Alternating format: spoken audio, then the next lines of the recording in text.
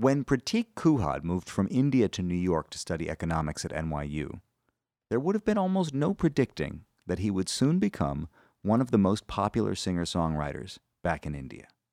Welcome to The Third Story. I'm Leo Sidran. It's an old story. Sometimes we have to leave home to find ourselves. Prateek grew up in Jaipur listening to Indian pop and Bollywood music along with a handful of international records that his mother had in the house by artists like Harry Belafonte and Cliff Richards. But it was his experience in America listening to singer-songwriters, Americana, and new folk artists like Elliott Smith, Fleet Foxes, and Laura Marling that ended up influencing his style. Today, Kuhad performs for tens of thousands in India, and his songs have tens of millions of streams, making him one of the most streamed domestic artists in India. His song Cold Mess was featured on an episode of Ted Lasso, and it was also included on Barack Obama's Favorite Music of 2019 list, alongside Lizzo, Lil Nas X, and Bruce Springsteen, among others. I wish I could leave you, my love, but my heart is a mess. My days, they begin with your name, and nights end with your breath. I wish I could leave you, my love, but my heart is a mess. My days, they begin with your name, and nights end with your breath. With your breath. Kuhad's intimate, heart-on-your-sleeve lyricism in both English and in Hindi have come to define his style. He's a specialist in earnest, direct, and sweet love songs. For example, he released a new single earlier this summer called Hopelessly in Love, which was part of a deluxe version of his 2022 album, The Way That Lovers Do. Yeah, nothing felt safer. So silently we fall.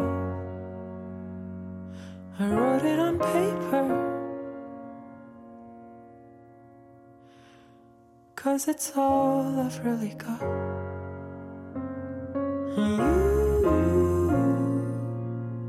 You have me hopelessly in love.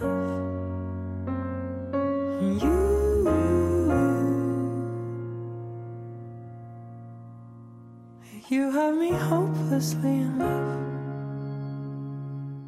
And though he may be India's most popular singer-songwriter, that's according to GQ magazine, he's been spending more and more time in New York, where, like so many international celebrities before him, he's able to hide in plain sight. He took the subway out to Brooklyn earlier this summer to talk with me about his journey from economics grad student to superstar songwriter, the differences between writing in English and Hindi, the universality of romance music, and how no one was more surprised by his success than him.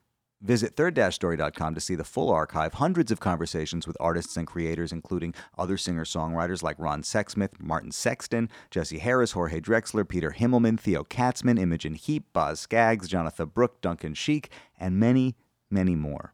Then it's patreon.com/thirdstorypodcast to help us clean up this cold mess over here. And finally, The Third Story is made in partnership with WBGO Studios. Visit wbgo.org/studios to find out more about all their award-winning content.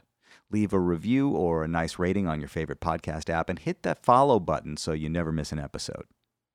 Here's me and Prateek Kuhad talking it down earlier this summer. Prateek Kuhad? Yeah. How would you say it in Hindi? I would say, in I guess it's like a little bit of like an accent difference. Yeah. That's about it, but you're pretty close. It's just Prateek Kuhad. Kuhad. When you came to New York originally to go to college, did you find yourself having to explain your name to people? Oh yeah, I still find myself explaining my name. I have to admit, I recently became aware of your music. And when I learned about you, it was one of those light bulbs that goes off as a reminder to us who try to stay informed about music that it's quite possible that there are artists all over the world who are extremely popular, who are making music that would easily connect here, and who we might not have heard of. And I think that you're positioned right now in a moment in your career, potentially to be one of the first Indian artists to cross over in the United States. Yeah, maybe. I guess from the beginning, that's kind of one of the things that I did hope for. For one, like you said, like nobody's ever done it before. But then even in general, the kind of music I make, it always felt like the audience within India was limited. Although even that is a perspective that kind of changed, because when I started doing it, there was a certain kind of music that was really popular in India. And now with just like the newer generation of people, that definition of what is popular has really expanded and grown a lot. So over the last few years, like, I mean, I got really popular in India as well. And now it's just about like, I guess just fundamentally, I wanna just reach as many people in as many parts of the world as possible, you know? Even if the music that you're making is a sort of minority style of music. I mean, we're hearing that India is the most populous country in the world right now. So even if you're making pop music for a smaller portion of the country, you still have a massive market. It gets really complicated when you start thinking about it in this way in terms of numbers and stuff like that and markets. But I think a good song really just cuts through like everything. Yeah. You know?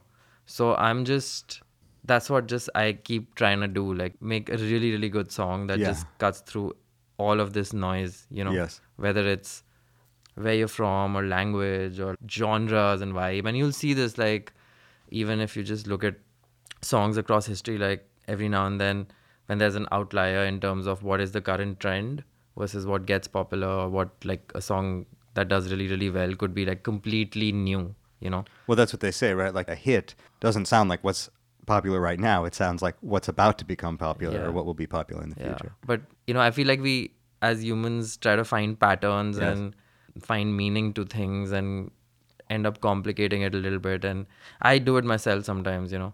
But I think you feel it when you hear it, when there's a really, really good song. And that's something that'll kind of hit just humanity at some level. And that's what ends up, you know, in a place where everybody, or like a large portion of the people like it. Okay, so let's talk about the role of really good songs in your life then. You grew up in Jaipur, is that where you grew up? Yeah. No internet in your house? Till a certain point, yeah. What was the music? What was the culture? What was life like in your house? Most of the music came from TV and films in India. And even now, I think like music that comes from film, like basically, which is Bollywood, is some of the most popular music out there. And it's really connected for India to kind of consume them both together, you know. Film and music. Yeah. So every time there was a massive film that came out, usually that soundtrack would do really, really well. And sometimes the other way around, like sometimes if a soundtrack did really, really well, that film would do really, really well. So that's how just like all the biggest pop music of that time, when I was pretty young, was like that. I guess I was lucky, like my parents listened to a lot of, especially my mom listened to a lot of English music as well. There was a few artists like Harry Belafonte. Shake, shake, shake, Sinora, shake your body line. Shake, shake, shake, Sinora, shake it all the time. Work, work, work, Sinora, work your body line. Work, work, work, Sinora, work it all the time. And Cliff Richards. She's just a devil woman with evil on her mind. Beware the devil woman, she's gonna get you. She's just a devil woman with evil on her mind. Beware the devil woman, she's gonna get you from behind. Those are two in particular that I remember. I mean, I'm sure there was more, but I remember just learning a lot of songs from both those artists when I was like 5-6 years old. And then as I grew older, there was a lot of like music that my sister introduced me to, who was older than me. Classic rock and bands like Nirvana, which led me to listening to a lot more like metal, even like Led Zeppelin and classic metal, Black Sabbath. And then by the time I was in my teens, internet had kind of come around. Yeah. And suddenly we had access to MP3s and stuff like that. There was still no streaming, but there was a lot more music all of a sudden, like both English and Hindi and like local and international and all kinds of stuff. And what kind of kid were you? What kind of person were you? What were you into? I don't really remember very clearly, to be honest. I hear that like when I was really young, I was a pretty hyper kid, like just a lot of energy. And other than that, just pretty regular kid, man. You know, just went to school and hung out with my friends and, you know, try to do well in school and like not fail, I guess, you know, in my classes. What did your parents do? My father is a lawyer, and my mom, she like was definitely mostly a stay-at-home mom in the beginning, but she also simultaneously did a bunch of stuff. Like she used to work with a lot of like women's health stuff. Like there were some institutions helping women, like rehabilitating women. She had a school. She started a school for underprivileged kids, and she had an art gallery. So she was just doing a lot of like these things on the side throughout. She still does. It sounds like, in a way, actually watching her do what she did was a first model of somebody who could sort of choose to do something and devote themselves to it. Yeah, actually both my parents, because even my father, although he's a lawyer, and in India is pretty traditionalist. Yes. Now it's changed a lot, but especially like my parents' generation, it was like you kind of did what your parents did and married who your parents asked you to. Yes. And these are both things that neither of my parents did actually, because they kind of like both met in college and decided to get married. It was not an arranged marriage, which is uncommon at that time. And my father also comes from a business family, so everybody kind of expected him to do that. And being a lawyer in India at that time in like the 70s was kind of absurd. So he also just kind of rebelled a little bit and did it. So it's just, I don't know, I guess both my parents also just always, me and I have two elder sisters, we were always just like given this, the freedom to do whatever we really wanted to do, honestly, with our lives. But still, you started out on a path that was a little more traditional. You came, for example, to study in New York, as I understand, to study economics or something like that. Yeah, I did math and economics in college because I don't know, I liked music, but I just never thought. Did you sing? Did you sing at home? Did you sing? Yeah, I used to sing a lot. Like I've been singing since I was a kid. Yeah. I used to just sing really. Yeah.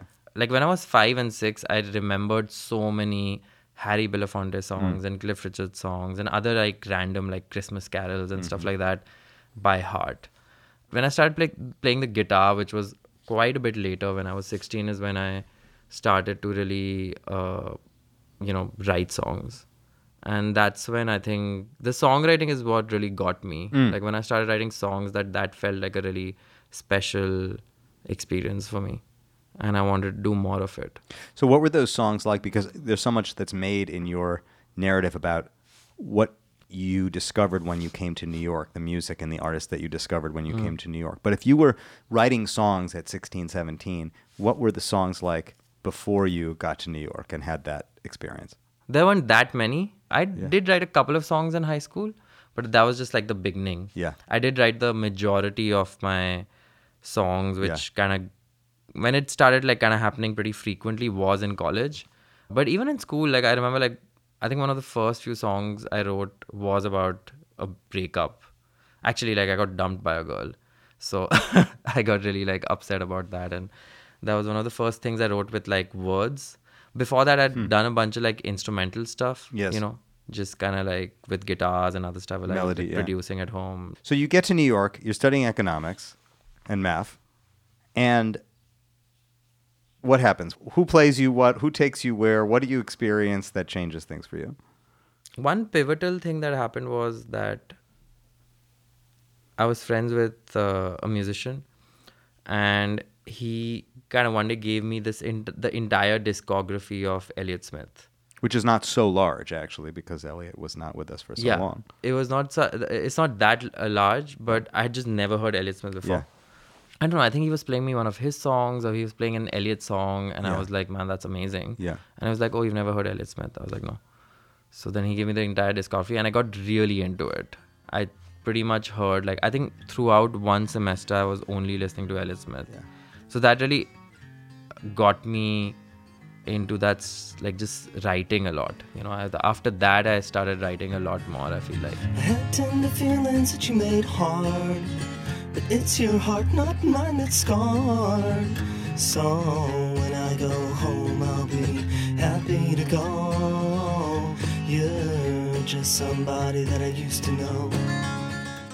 What was it about the sound of Elliott Smith and the mood of Elliott Smith that got you? I don't know. It's hard to say. It just really... I thought the songwriting was just beautiful. Like the words, and I was really fascinated by a lot of his like harmonic structures, like just chord structures, and very unique like chord progressions, which are not the kind of chord progressions that make songs that are popular. Yeah. You know, and yet he had a couple of like pretty big hits at the time. Yeah. So I found that pretty interesting. The sound of those records too, that dry, especially for the time that he was making them, dry and doubled, was like a very iconic sound, you know? There's a lot of things, a lot of stuff. And actually, like, he's known for all his acoustic, really bare songs. But, you know, like, the song like King's Crossing, for example, is like really big, you know, with all these different sounds. He was also like, he just played everything himself. I think it was like either or, where he literally is the entire band. Yes. Like, he played the bass and the drums and the guitars and the vocals and the harmonies, pretty much produced the whole damn thing. All you can do now is watch the shells. The game looks easy, that's why it sells. Frustrated fireworks inside your head are gonna stand and deliver, talk instead. The method acting that pays my bills keeps a fat man feeding in Beverly Hills. I got a heavy metal mouth, it hurls obscenity, and I get my check from the trash treasury because I took my own insides out. So I don't know, just like the more that I got into the story, it just got really into it. And then that kind of like segued into more folk music, because before that I was never into folk. I mean, I'd heard Bob Dylan and stuff a little bit, but I got really into, you know, there was also a kind of like folk revival happening in the UK at the time with Mumford and Sons and like Laura Marling. There was another artist called The Tallest Man on Earth. Yes. A lot of my guitar picking style came from just doing a lot of his songs, because he did a lot of like this picking style is called like Travis picking, and it's pretty common, like everybody in folk does it. Yes. But started doing a lot of that. So I don't know, I just gravitated towards this world of music at the time. Well, I walk upon the river like it's easier than land. Evil's in my pocket and your will is in my hand. Oh, your will is in my hand.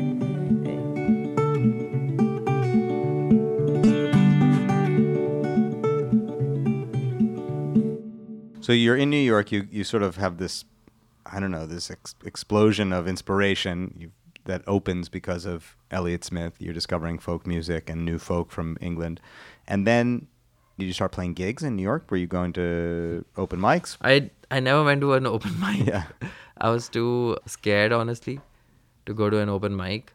But I started to play shows, Where were you playing? Really small venues, like like Village Underground.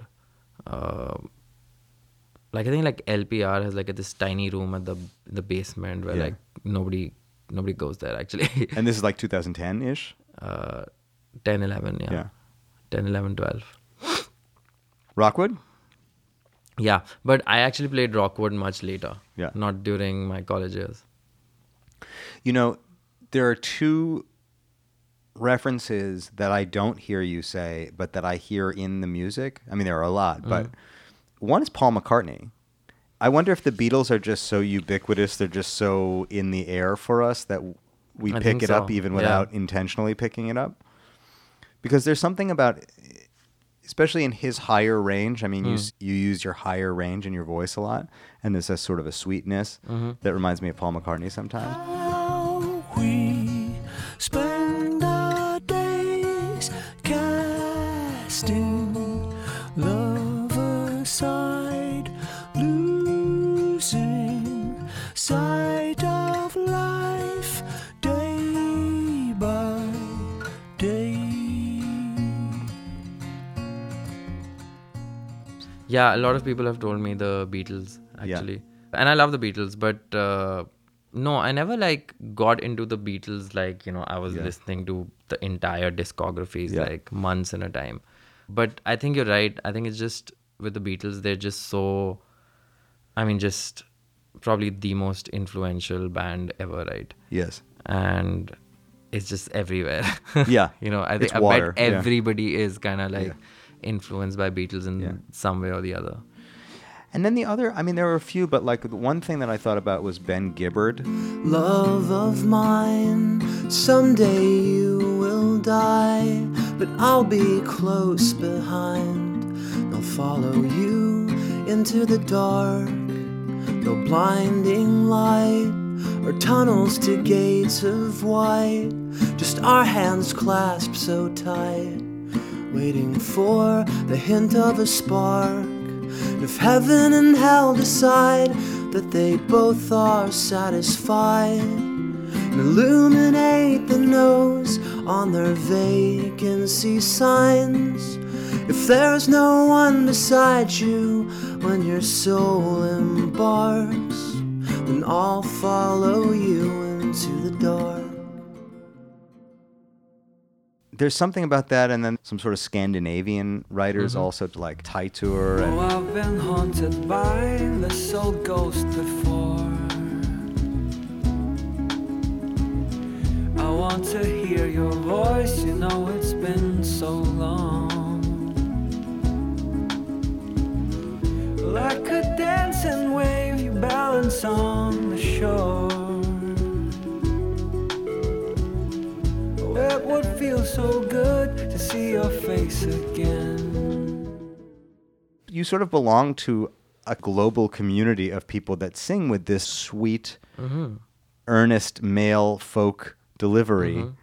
You know, I've never heard it, I don't think. Not that I'm that familiar with Indian pop music, but I don't associate it with any, you know, contemporary Indian artists. There's very few songwriters in India that write in English. Yeah. That are like, at least that are popular. Yeah. There's almost like, there's very, very few. Yeah. Weirdly, English music is really popular in India. Like, And if you have a look relationship with England, a deep relationship that's Yeah. colonial in root. But yeah, because of the, because of the colonization, like, you know, English was just a mandatory language for everybody to learn. And then it just kind of stayed like that. Yeah. So I went to a school that was, the instruction was in English. Really? And you had to actually like speak in English. In school? In school, yeah. And do all you take tests in English? Everything in English. I mean, there was Hindi as a subject also. So obviously in that you were not. But when it came to everything else, like economics or math or like sciences and stuff, everything had to be written in English. Everything had to be like done in English. So if you went to a school which, you know, had like the instruction in English, which is fairly common in India, in certain parts especially, then you know the language pretty well. So is it more unusual to write in English? I mean, you say that there are very few songwriters who are writing in English, but if so much education is happening in English, why is the songwriting happening in Hindi and all the other languages? Yeah, I mean, this is a complicated question to answer, but even though the instruction is in English, it's more for like a certain urban section of the society that's educated. And education now is growing over the past 10-15 years.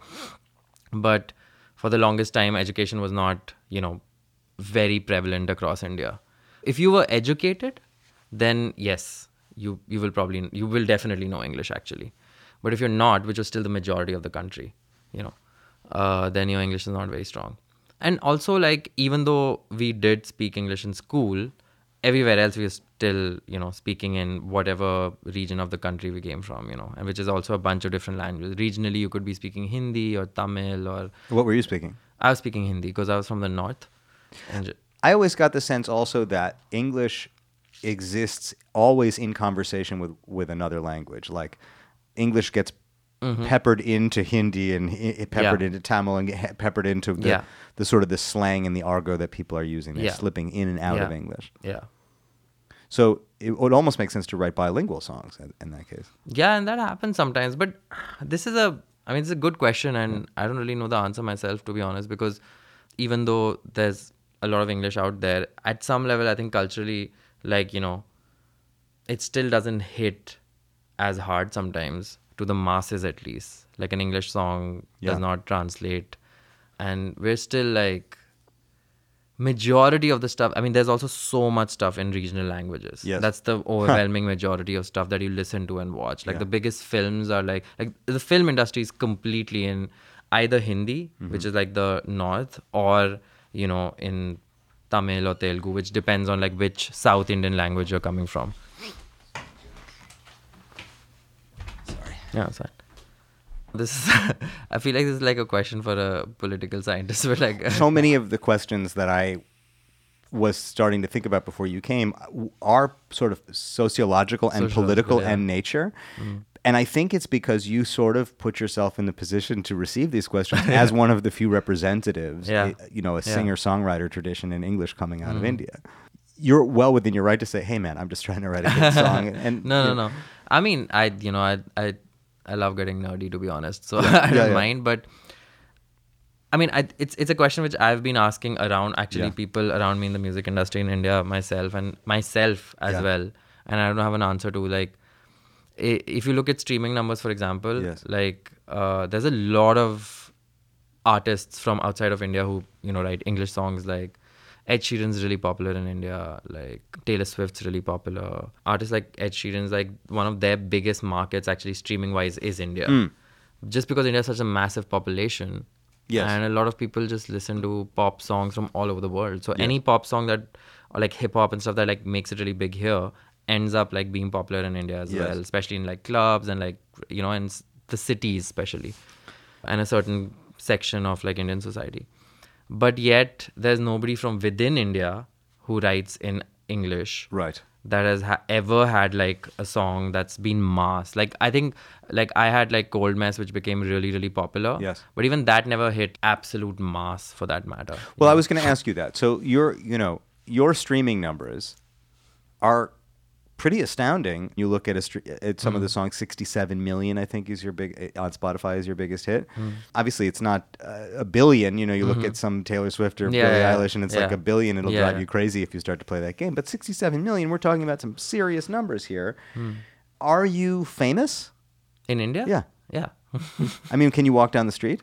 Yeah, I can walk down the street, but like I'm definitely... It's hard to explain the Indian music market because it's pretty divided in the sense there's a whole, like you said, because it's such a massive country, there's a small percentage of people who are, mostly from the cities. They're educated, they've gone to schools with, where the instruction was in English, so they've grown up listening to a lot of English music and Hindi music both, so they kind of like both styles and both kinds, and language is like actually not that much of a differentiating factor. So they're really clued into the Indian pop culture but also like global pop culture.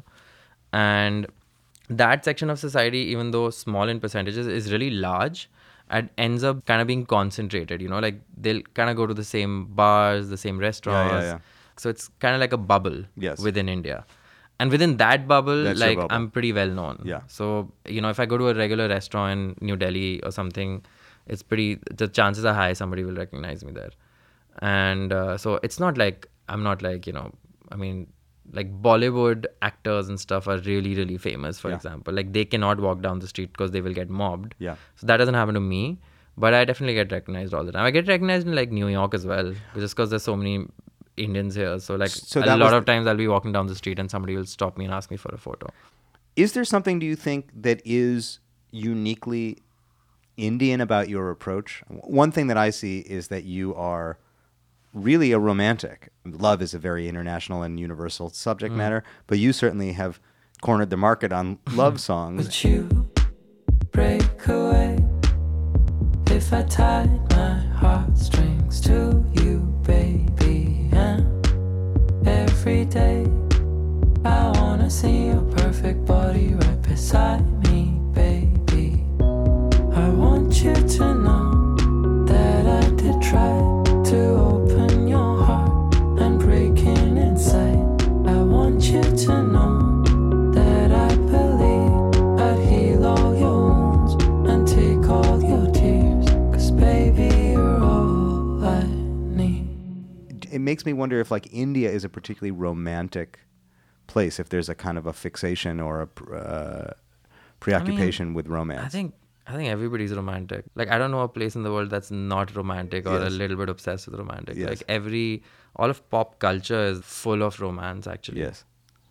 That being said, India definitely likes romance. But do you think there is beyond that then? Is there something that you would identify as like belonging to your Indian identity or that part of yourself that you bring to it? I don't know, man. I don't really think about it that much. Like, obviously, I'm very, very Indian in a lot of my a lot of ways because I am Indian. Like Yeah. I grew Yeah. up in India and spent the first 18 years of my life there, and then I was in New York for a bit. Yeah. But then since then I've been in India again. So I'm which brings a lot of like certain cultural quirks to your personality and stuff like that. But I'm not really aware of them beyond a point. I mean, other than the fact that I look clearly Indian, and I guess my accent is Indian, and But not when you sing. yeah.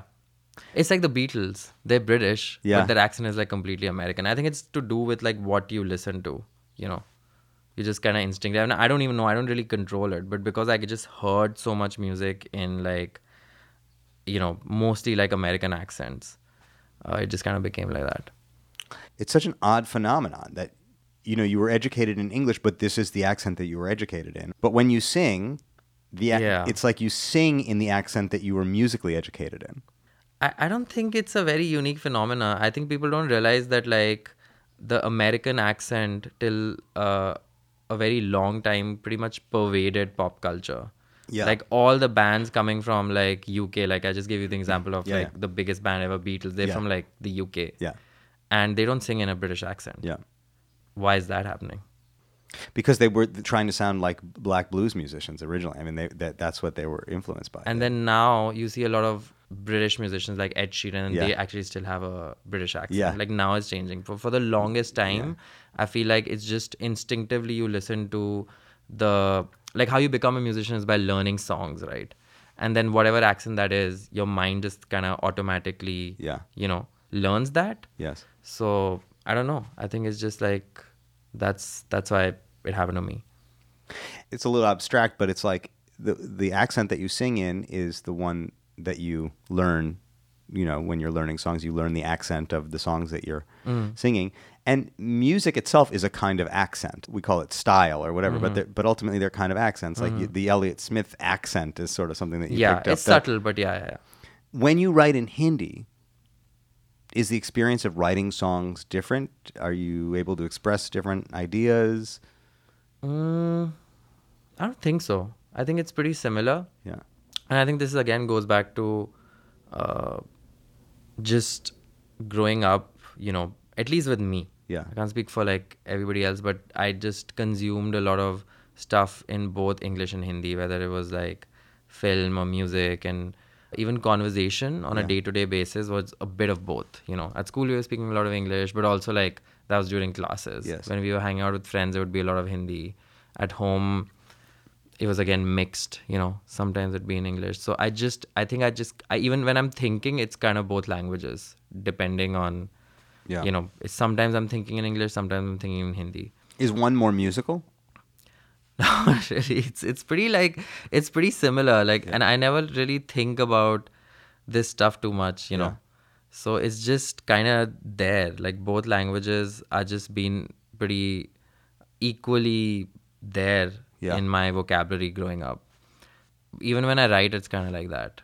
I guess like musically, it's weird. Somebody pointed this out to me. I was working with a producer a couple of days back, and we were just talking about how melodies can be kind of different in Indian music versus like, a lot of different places. And he was saying how like he listened to my Hindi music and there's a certain melodic flow which feels like it's a Hindi song, and he never found that in my English music. And maybe that's just something I'm doing instinctively, but I don't really realize it. कितने वादे कितनी बातें बाकी हैं, कितने दिन कितनी रातें बाकी हैं, इन परछाइयों से बदल भी जाऊं तो मैं बेफिक्र हूँ, मदहोश हो भी जाऊं तो तुम जब पास आती हो पलकों से मुस्कुराती हो, हवाएं भी गुनगुनाती हैं,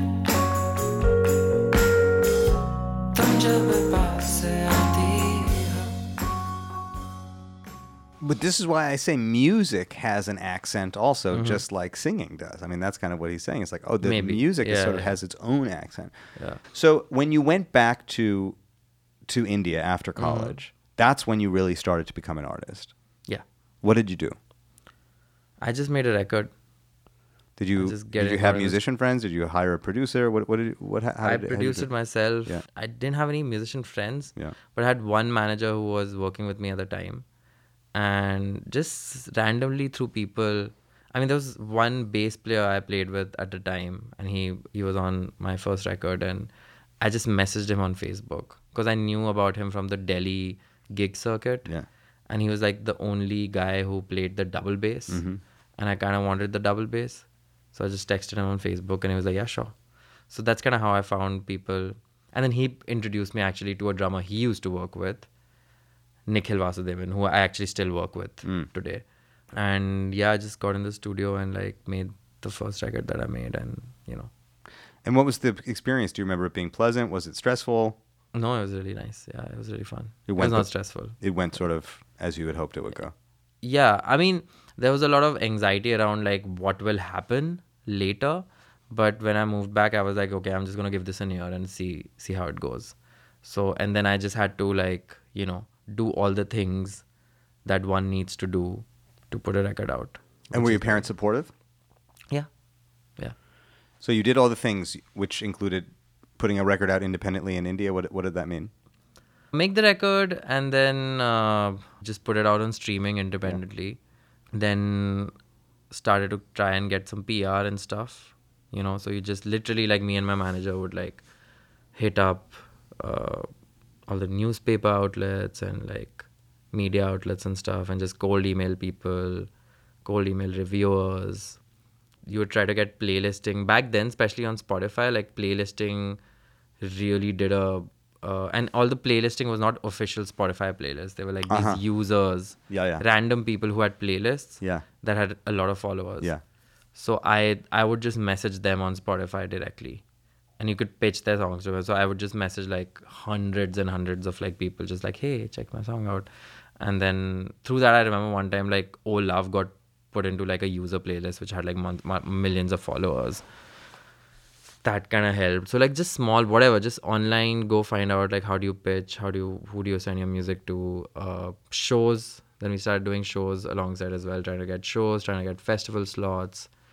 Just everything by the book, man, you know, like whatever you can really do to get your music out there. Do you think that your personality in some ways was helpful, that you had an outgoing personality, you were willing to sort of put yourself out there and say, like, check me out? I did not have an outgoing personality. You at did all. not? No.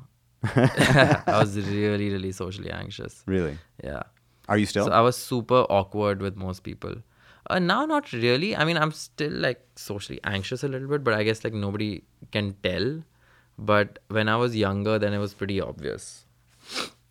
And I found it hard to like be really extroverted, and like I could never sell myself, for example. So I could send messages and stuff because that was like not me actually having an interaction. But like actually in like social situations, work situations or something, you know, it was my manager doing all the talking. Like I can still not like sell myself. I mean, my manager did whatever he had to do. I mean, I messaged people to just be like, here's a song, check it out, you know. There was never like anything else. It was just more about like, let me just do everything that I have to do that I'm okay with doing, you know. And how did that record do? But that record did really well, actually. I mean, in its small context of like the indie universe in India, it did pretty well. I started getting a lot of festivals, a lot of shows. So that first record actually gave me the kind of confidence to be like, okay, you know, clearly I suddenly had like fans, like very few, but like I would play a show to like, you know, for like 100 people, and I would get like sold out, and everybody would know my songs there. And you had said to yourself, I'm going to give it a year. So at the end of that year, or the end of that sort of album cycle, it was clear enough that you should make another record and that you should you could do this. Yeah. And when did you sign with Elektra? 2020. I did 2 records with them. One is called Shehron Ke Raaz, which is a Hindi EP. And then after that, this last record, which was released last year, called The Way That Lovers Do. And there's a deluxe version coming out now. Coming out like next week, actually, yeah. So The Way That Lovers Do, this record was made outside of Seattle. Yeah. And you had sort of intended to bring your band over as well, but they weren't able to come. They had some visa problems or something. Yeah, because of the pandemic. Yeah. So when did you record it? 2021? Yeah. You came over, you wanted to work with the producer who had worked on the Lumineers. You're working in the country outside of Seattle. Yeah. For all this English stuff, I end up coming here and doing it. Yeah. Just because there's so many more producers. Yeah. Where did you make Cold Mess? In New York, in Greenpoint, actually. Yeah, at a studio in Greenpoint. Which studio? I don't remember the name, actually. That was a long time ago, like 2017 or something, I think. But that record, I mean, among other things, like that track, Cold Mess, it was a huge hit. Yeah, that did really well. Yeah. Obama put it on his end of the Yeah. year playlist. Yeah, yeah. The video got a ton of, I Yeah. mean, that was a big one. Yeah, that was a big one. Like by 2019, I think we put it out in 2018, and then it kind of like broke in 2019. Yeah. I mean, the only bummer about coming to Seattle was that I couldn't have my band with me there. And that was just unfortunate because it was like we were going to get our visas renewed, and I got mine done. And then I think like my band just like waited a week to like figure stuff out. And in that week, there was like massive shutdown in India because there was a big like a new wave in like March and April. And that just like derailed everything. And then like the embassy is like still kind of shut. Like it's still like an year to get an appointment to get a US visa in India right now. So what was the experience of making the record like then? So you came over, you worked with musicians in Washington. You know, one of the things that I read was that there was something oddly liberating about being kind of sent over here alone, and that it broke a lot of your habits. Yeah, it was just different. I mean, you know, I just had to like, it was just me and Ryan basically, you know, making all the creative calls. Versus usually I feel like my drummer Nick Hill is there a lot, especially on the rhythmic side of stuff. Like, you know, he has a lot of inputs, and there's just more people in the room usually, you know. Were the songs written in pandemic, before pandemic? Did the pandemic... Bit of both. How did the pandemic change or shape your songwriting? I have no idea. I don't think it like... I think my brain was pretty shut down during the pandemic. Because it was just for the first year, I was just kind of stressed because of everything. And I just wasn't writing that much, actually. I did write a little, but like I usually write a lot more compared to what I did during the pandemic. So, but yeah, there was a few songs I wrote, like CO2 is from the pandemic. Yeah, nothing says I love you like your eyes fill my lips with carbon dioxide. I just wanna feel like I deserve you, 'cause you deserve me. Maybe it's the way that you can see what I'm missing, what I can never be. I just wanna feel like I deserve you, 'cause you deserve me.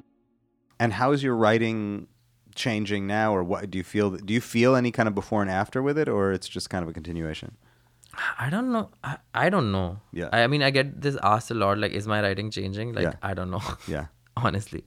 It sounds like you, on a certain level, don't know and don't need to or want to know answers to these questions. You I just would want love do to it. know. I really want to know the Yeah. answers, but I just cannot find them. Yeah. The bilingual question, the accent question, the I don't know. cultural identity I don't know questions. even like the songwriting stuff. I don't know. Like because I get asked this a lot. Like, is it changing? And I honestly don't know. It's really hard to say. I mean, in some sense, it's not. But then if I look at my older songs and now, like, then it does feel like it has changed as well. I guess, you know. Do you feel like you know if something is good when you write it, or that you think it's good when you write it? Sometimes, yeah. I mean, I can know that it's good, but again, good is so subjective. But good And to you, I mean. good to me, yeah. Yeah, there's definitely stuff that I write which I fucking love. Yeah. But that's not necessarily the stuff that, you know, everybody around me likes. Yeah. Like, my opinions around me will always be completely, like, you know, not correlated to what I think of a song. Do you listen to them? Do you let them in? Outside But yeah, opinions? I mean, I have to, in the sense, like, I can't help it. Because especially if I put out a song, then you know. But even if I don't put out a song, it's like, you know, I do share my music with, you know, my friends and my family. Because a lot of time people are just asking, oh, what are you working on? So I'll play some stuff. And then it's always like really mixed up. Like, you know, sometimes I'll play a song that I don't think much of. And I'll get like crazy reactions. Like, oh my God, that's amazing. Yeah. And other times I play something like, oh, this is like my new favorite song. And they'll just be like, oh, like... The song that you put out during the pandemic with the video with everybody responding to a series of questions that you Yeah, ask them. yeah. It's in Hindi, the song, Yeah, so I don't yeah. know what the lyrics are. I can Yeah. only sort of intuit Yeah. what the lyrics are. Yeah. But the prompts in the video are in English. Think back on your first Yeah, kiss, your first yeah, breakup, yeah, your first this, your yeah. first that. That song is maybe has the biggest numbers of any of your songs. Yeah, that's numbers wise definitely my biggest song. Yeah. And it's in Hindi. Is that a song that you had a strong feeling about before you put it out? I feel like I always really liked that song. Yeah. It's called Kasoor. So when I wrote it, I always really liked it. But that's one of the songs that in my immediate circle, no reactions. Not my manager, not my friends, not my family, anybody. People liked the song, but nobody ever said that like, oh my God, this is like gonna do really well. Or like, this is really great.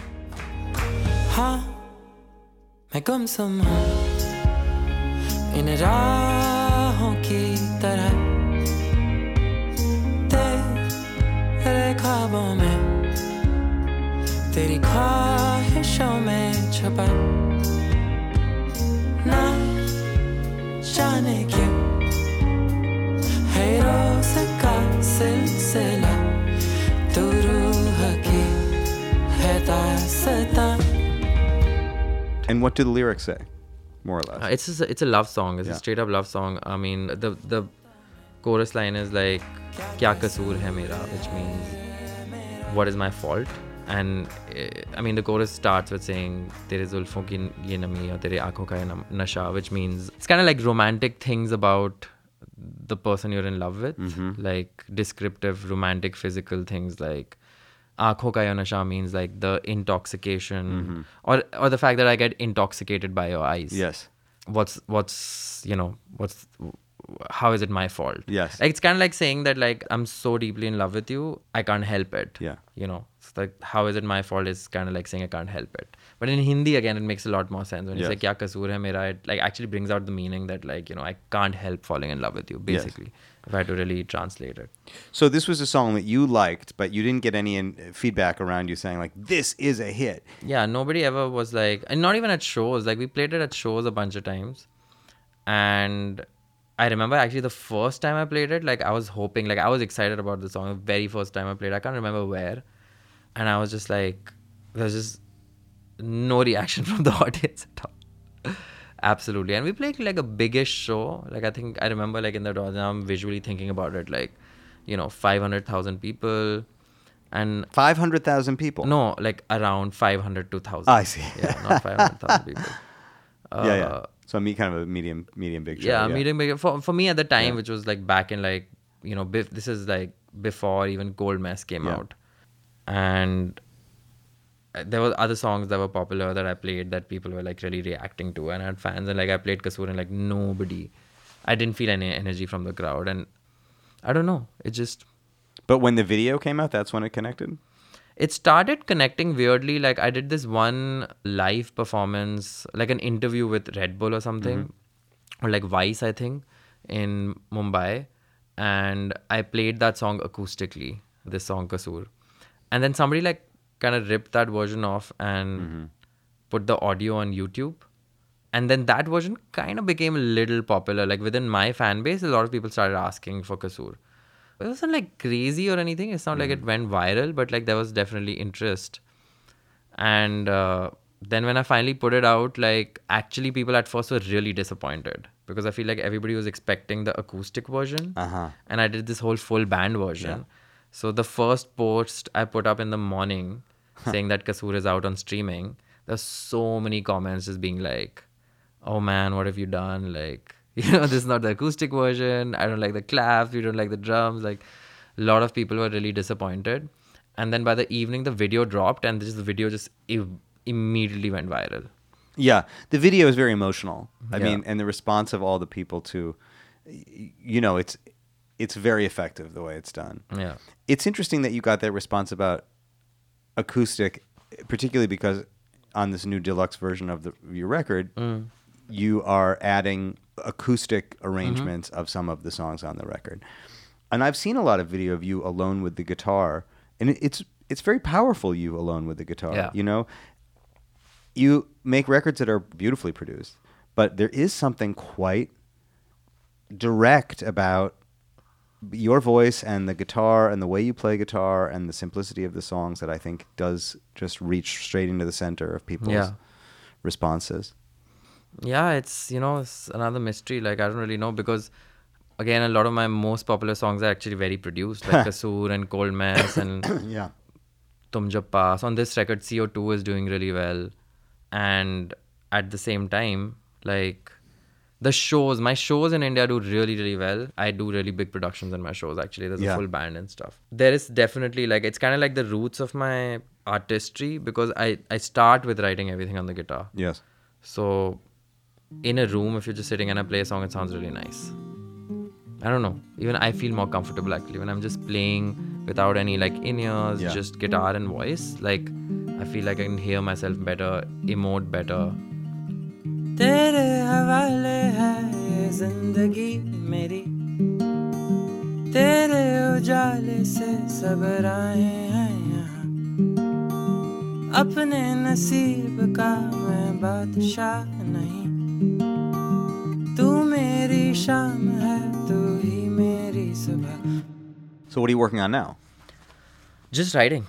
Just trying to like write as much as I can. Honestly, I feel like over the pandemic, I lost a little bit of my like writing muscle, which means that just, when you're just like in a flow of writing regularly, it just comes really quickly then. Like you suddenly you start writing a lot more. It's like you get into that momentum. And I took a bit of a break during the pandemic. And it was like a weird time and a lot happened with me and stuff. So it was an interesting time in general. And then when I got back to it, I found myself, just not writing the same way I did, with that same level of frequency. So I've been trying to like build that muscle back over the last year or something. I think you do have an answer to the question, has your writing changed then? Because there it is. I mean, your relationship with writing has changed. Maybe the product won't be discernibly different. Maybe it will. But I mean, you've just said it. And I've heard this a lot from a lot of songwriters also, that some writers say that by losing regular performance, they lost contact with their audience, and when you lose the feedback from the audience, you almost forget who you're writing for, or forget what that is. That's what some people have suffered from. Maybe, yeah. It's easy to start to gather even a sort of self-expectation. Well, I've really got to beat or meet the work that I did before. Yeah. I feel like I've already gone through that curve. I think it happened like through the pandemic and through like 21 and 22 where I was just like, I had this kind of pressure. Yeah.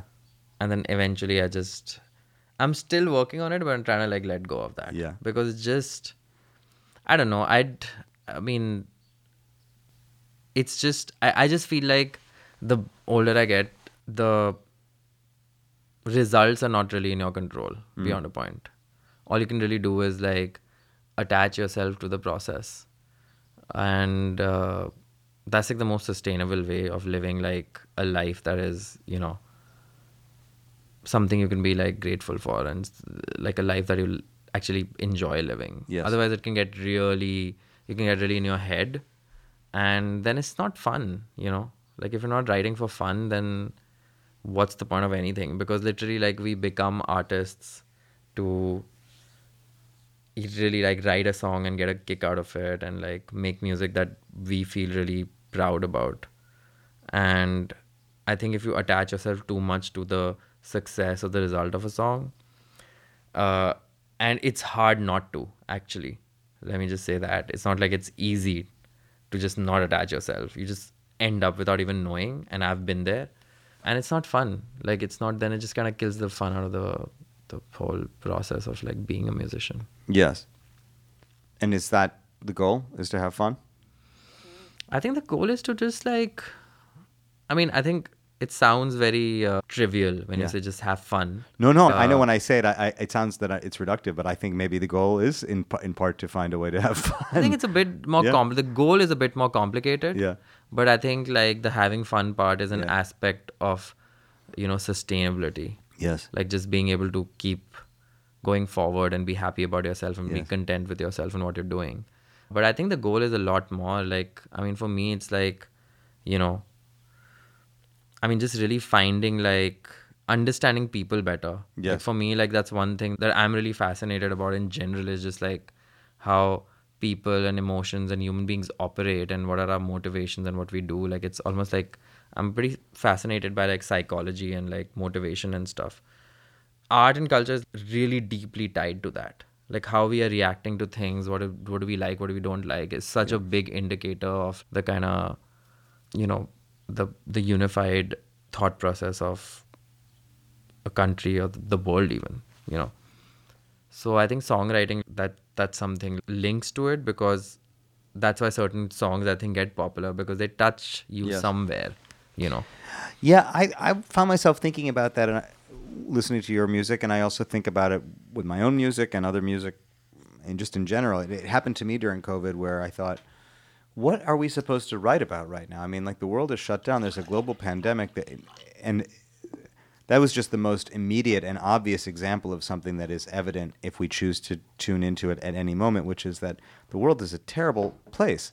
There's all kinds of pain. There's suffering. The planet is suffering itself. There's, in your own country, there's enormous poverty. There's incredible economic division, and we're going to sit here and write a love song, you know. And yet, at the same time, like, the human spirit is constantly drawn to that emotional reality. Yeah, and we can't all just sit around writing songs about global warming. And at the same time, you know, the responsibility of the popular songwriter is a real thing, I think, in terms of what people need and how to reach them. I don't agree with that, actually. I think like artists should write what like they want to write. Because ultimately, like, it's a really slippery slope where it's just, human beings are too complicated to figure out what they're going to need, actually. We all have our own part to play, and we'll all play our different parts. And like, you know, someday if I'm really feeling deeply about global warming, I know that like a song is just going to come out, you know. And that's the same thing with like everything. And for whatever reason, that my life is a certain way, that I feel strongly about certain things, and it keeps changing, actually. Yes. So what I write today will be very different from what I write 5 years from now. Yes. And what people need also, like, it's not that simple that just because there's a pandemic, people want to hear about the pandemic. You know, they might not. They might actually want to hear about anything other than the pandemic. Well, absolutely. And so you can't predict that or know that. Yes. So it's just, I think it's like a fool's errand to try and do that. I don't disagree. It was more of a question I think I started to have, especially at the beginning. Like, does the world need my song right now? You know, I mean, I might need to write it, but does the world need to hear it? It just sort of, it amplified my question about the role of art, which leads us back to this question of, is the priority to have fun and enjoy yourself? And on some level, I think it is, or maybe it's just to be the authentic version of yourself, just to represent yourself truthfully. That's kind of what I mean by fun, I think. I think that's a better, I think you put it in a good way. Like, I think it's to like give yourself a little bit, you know. And but if you try to do that, then it defeats the whole purpose. Yes. I think just being vulnerable and being kind of honest with your writing, you end up just giving away a little bit of yourself and contributing in some way. And that, I mean, I never started doing this and writing, you know, with the purpose that like I want to like change the world or like have, you know, make people feel something. Yeah. I wrote stuff that I felt really strongly about. Yes. I think that's what is, in some ways, part of the complexity that artists face. I think very few artists start out by saying, I'm going to change people's lives. It's like you heard Elliott Smith, the next thing you know, you're writing songs, you move to India, you make a record because you have a kind of a need to do this. And when other people become affected by it, then you're entering into this kind of dialogue with the audience between your need to express and their need to receive, or their desire to receive. And that, I think, is when you really start to enter into a larger conversation with your audience. Yeah, it's complicated, man, because there's a lot of musicians who actually function like that, or at least say they function like that, you know, where they're like, they want to save the world. Not save the world, or like they're making music for like, you know, their audiences only and stuff. Yeah. And a lot of pop music is like that. It seems like it's really analytically like constructed to, you know, hit a certain nerve. Yeah. But I mean, it just goes back to that same thing that I was saying. I mean, at least for my own sanity is something my dad used to say, that like, you know, focus on the journey and not the destination. Mm-hmm. It's just, you have to kind of like be present on a day-to-day basis. And fundamentally, that's what it means to be writing for the sake of writing, you know, versus for any other purpose at all. Yes. And if you're writing for the sake of writing, then you don't really care what it's doing to the world or what it's not doing to the world. And I feel like when it comes to me and my responsibility as an artist, that goes to like my live shows and a lot of other stuff that I do, you know, of what I represent, like of what I'm saying out there in the public, how responsible I am as a person, how am I with my fans in public, how I feel like my live shows are a big way of kind of like, because I know like people love coming to that, you know. Yes. So when I'm on stage, like I am like my fans. Yeah. I want to make sure I give them the best show possible, because people have come out there and, you know, paid for tickets and hiked up to like a venue far away and gone through all this crowd. And I know it's really hard because I've been to concerts. Yes. And it's like, you know, I go to my concerts where it's my favorite artists playing, and sometimes it's really hard, you know. Sometimes it's easy because it's a small venue, but you go to like a big concert and like it's really tough, you know. Yes. It's a lot of time commitment and stuff, and then you want to have like a great time. So I feel like it's my responsibility to do that. So I try to come through on that as much as I can. But for me, like my writing, like that's my time, you know. And I feel like I want to keep it that way. Yes. Prateek, thank you for sharing some of your journey with me today. Yeah, and for for being sure. in the moment. It was really a pleasure to talk to you. Yeah, same here, man. Thanks for having me. There he was, my friends, Prateek Kuhad. What an incredible story. I'll be back in your headspace again for another deep dive before you know it. Until then, I'll talk to you soon. Can this be painless This has been a WBGO Studios production. and playless To learn more about WBGO Studios' award-winning podcasts, with all our special concerts, insaneness, sacred titans? live streams, and more, We fight it from inside. visit wbgo.org/studios. It was just a word, but we never let it hurt us. Trying to find a world where this love really deserves us.